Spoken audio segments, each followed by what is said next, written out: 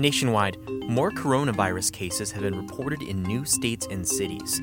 The jump in the case count, largely caused by an increase in testing, has caused a shift. Music festivals canceled, businesses suspending non-essential travel, and calling on employees to work from home. Today is Friday, March 6th. For the San Diego Union Tribune, I'm Daniel Wheaton, and this is your San Diego News Fix.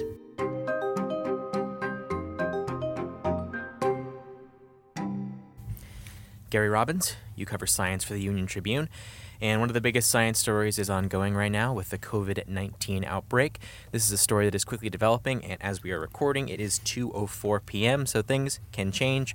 But let's step back a little bit. Yesterday, we heard about a case at an AT&T store. What do we know about that? So this was an AT&T worker in Chula Vista who came down with the coronavirus. He had been to Italy. There was some confusion first about where he was even from. The local officials were saying, well, actually, he was from Orange County, so he didn't count under San Diego County. Either way, this was a big issue among AT&T and the county. 5 people were quarantined as a result. There was a lot of cleaning of AT&T facilities here in the county. So whether he is from here or not, he worked here in San Diego County. There are a lot of people. So in the world right now, more than 100,000 infections have occurred. It's in over 80 countries. It's now in more than 20 states. One of the most deeply impacted is California. So anything happening in California is really getting a lot of attention. And it seems the scariest part of this whole situation is the fact that it's possible for someone to spread the virus without having symptoms. So in a sense, that period of time when you're retracing steps can go back a lot further than what's manageable to actively protect against. Yeah, that's really a big problem. I was looking at the CDC stuff earlier this afternoon, and it emphasized that very fact that sometimes, yes, it does move from person to person without the person being symptomatic. That just really does make it more difficult to kind of show what's going on. The other problem with it, too, is the fact that it seems to spread easily among people, and you can pick up the virus by touching things that have the virus on it. So you and I are sitting across from each other at a desk. If it's on the desk and you touch it or some other type of object, whatever it is, you can pick up the coronavirus from that as well. You and I are sitting approximately 3 feet apart. Generally, the virus is spread among people within 6 feet.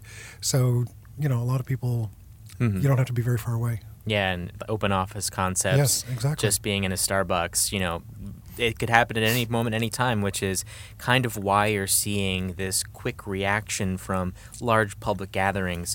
So far, what has the county been saying about what it knows about the current case at AT&T and anything new since that news that came out late yesterday? So far, I have not seen an update to what occurred yesterday afternoon. We're waiting for that information. So right now, I don't know more about where the person may be hospitalized, for example, whether additional people have been quarantined, whether AT&T is doing more at a greater number of facilities. So this afternoon, we are waiting. In fact, we're waiting for information from a lot of places. We've asked San Diego State University a bunch of questions about this and have gotten no response. UC San Diego just came through in recent hours to help us. So there's a lot that's not known at this moment. So what we do know is a number of large conventions and public gatherings have been canceled. Yeah. What's the list of cancellations so far? So there have been 3 key cancellations of really significant science conferences, including one that occurred this morning. There's a the general public might not care about it, but there's a convention called Experimental Biology 2020. That was canceled this morning. It was supposed to be held at the San Diego Convention Center during early April. That's 12,000 people. And a lot of those people work on these very types of problems. The last time, the last figures we have for that conference meeting here in San Diego, that brought about $42 million to our economy. So losing something like that is a big deal. There's another thing called the Future of Individualized Medicine, which is where you really begin to hear about the things that are being used like tools or wearable devices that are meant to pick up on things like viruses or other health problems or the monitoring of healthcare problems. Another one had to do with future technology and how people are affected by artificial intelligence. AI is deeply used in things like tracking viruses. So all 3 of these conferences affected this whole topic in some way. Yeah, it's terribly ironic, honestly, that the very people that theoretically could develop the vaccine that could save us all aren't meeting right now.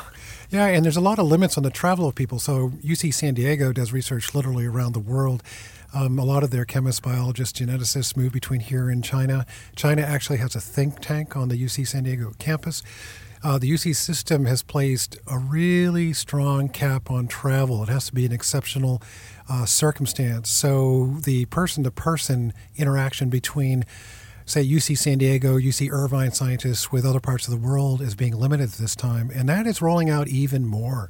Even our own company has, placed a cap on whether we can travel, which, in my own life, that's canceled a trip to Boston. Other people are being limited where they can go. This is playing out from company to company across this county, and this afternoon it certainly feels like that's picking up momentum. Now, there's a lot of uncertainty and in some areas fear, for example. The NCAA put out information this afternoon saying that they were not going to be canceling public participation in events like March Madness, and there are teams from Southern California like UC Irvine that will be at that. If this had happened a couple of weeks later, would it have meant that you couldn't go to the Padres games, for example?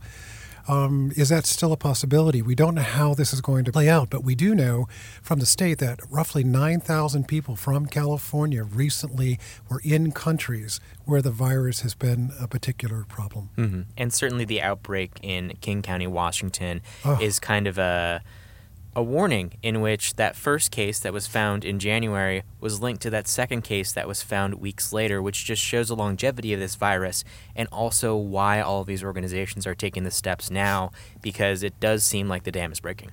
It does seem that way, and you can see it in some of the things that are going on in the state of Washington, like the University of Washington, which has 50,000 students, I think, on 3 campuses, is not going to hold midterm exams in person. They're going to do everything online.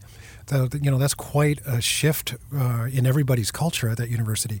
What if you had to do it here at UC San Diego, for example, which doesn't do a lot of online education or the teaching of courses? That could be a real issue.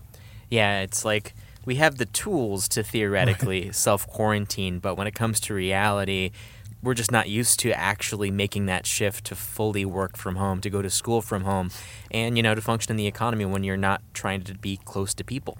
This is also showing up in our daily life in other ways. Like a lot of people, I was at 7-Eleven in Del Mar this morning, and I know the owner real well, and she was telling me that some of the other stores were seeing a run on certain types of products, water, toilet paper, things like that. It made me wonder why water, because we have water available out of the tap. There's no intimation that the virus would be in the water out of our tap. I think people are emotionally responding to something that's happening very rapidly and it's not well understood. There is confusion right now from the federal government. The government said they hope to have 1 million tests available by the end of this week, diagnostic tests, and there are very few. There are particularly very few in the state of California, fewer than 7,500, and this is one of the places where this whole problem could really manifest itself. Yeah, that's one thing that I keep seeing popping up in my social feeds, in which people are explaining the viruses in ways that are unscientific and borderline false. And that misinformation, especially on social channels, is really dangerous in this situation, because it is that small act of simply continuing to wash your hands more than you would normally and effectively that can actually keep you safe. This is where social media is both good and it's bad. It can spread a lot of really valuable information and give you updates and tell you what you shouldn't be doing. But, when you and I were talking in the newsroom this morning, you mentioned something about tequila that had gotten online, and I wasn't even sure what you were talking about because it happened so fast I hadn't heard it. Yeah, what exactly was that? This actually goes back a little bit, in which people were looking at this video of how to make sanitizer in your home. You need something that has at least a certain degree of alcohol to create that hand sanitizer. Tito's Vodka has a lot of alcohol, but not quite enough alcohol. So the social media person, Tito's Vodka, had to respond to all these people on Twitter saying, hey, you actually can't create effective hand sanitizer. Thank you for buying Tito's, but please don't do this because it won't actually help you. That's like an instant urban legend. Yes, that's what it is. And I think because it, on some level, has some entertainment value with people, that'll get spread out there more quickly than something of value from, say, CDC. Yeah, that's kind of the reality we're in right now. You almost need to meme your way out of this global crisis. So if only we can have a good, hand-washing joke, maybe that could be helpful. But I have seen, jokes of like songs that have 20-second choruses that you could sing so you actually wash your hands for long enough. I believe that Mr. Brightside is one of them. Oh my God. That I hadn't heard. I'm so kind of mired right now in trying to figure out what the science is doing. What is concerning to me is that this virus still isn't that well understood, and there's not a vaccine to it at this time. Local institutions are working with national institutions on this, but still there's some real confusion about the nature of the virus, and that's what worries me. Mm-hmm. And as this is a developing story and you tend to shine in these moments of tragedy when all this breaking news is happening, what's your game plan for the weekend as this keeps on going and we get more news? Really to follow every angle of this. I'm really concerned about what is happening and unfolding in the state of California. Are we going to be able to get those tests, say, over the weekend or Monday, Tuesday? How quickly will the diagnostics become available? Because let's say that you go to Sharp or another major healthcare provider.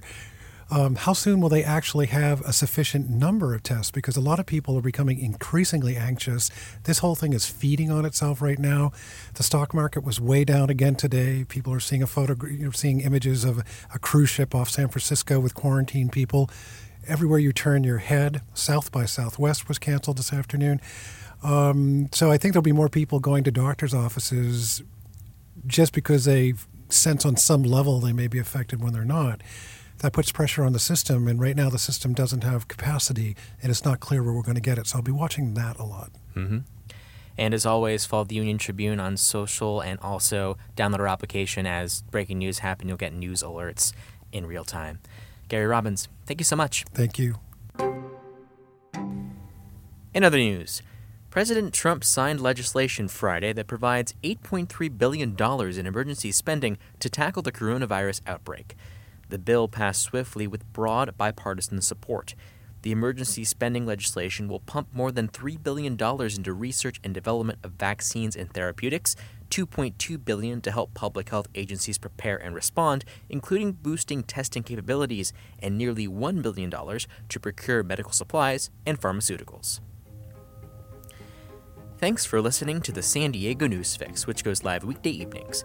This podcast is produced by myself, and editing help this week came from Managing Editor Laura Sacalo, Digital Creative Director Beto Alvarez, and Business Editor Diana McCabe. If you enjoy this podcast, please rate and review us on your favorite podcast app and support our journalism by signing up for our print and digital products at uniontrib.com/subscribe. Until next time.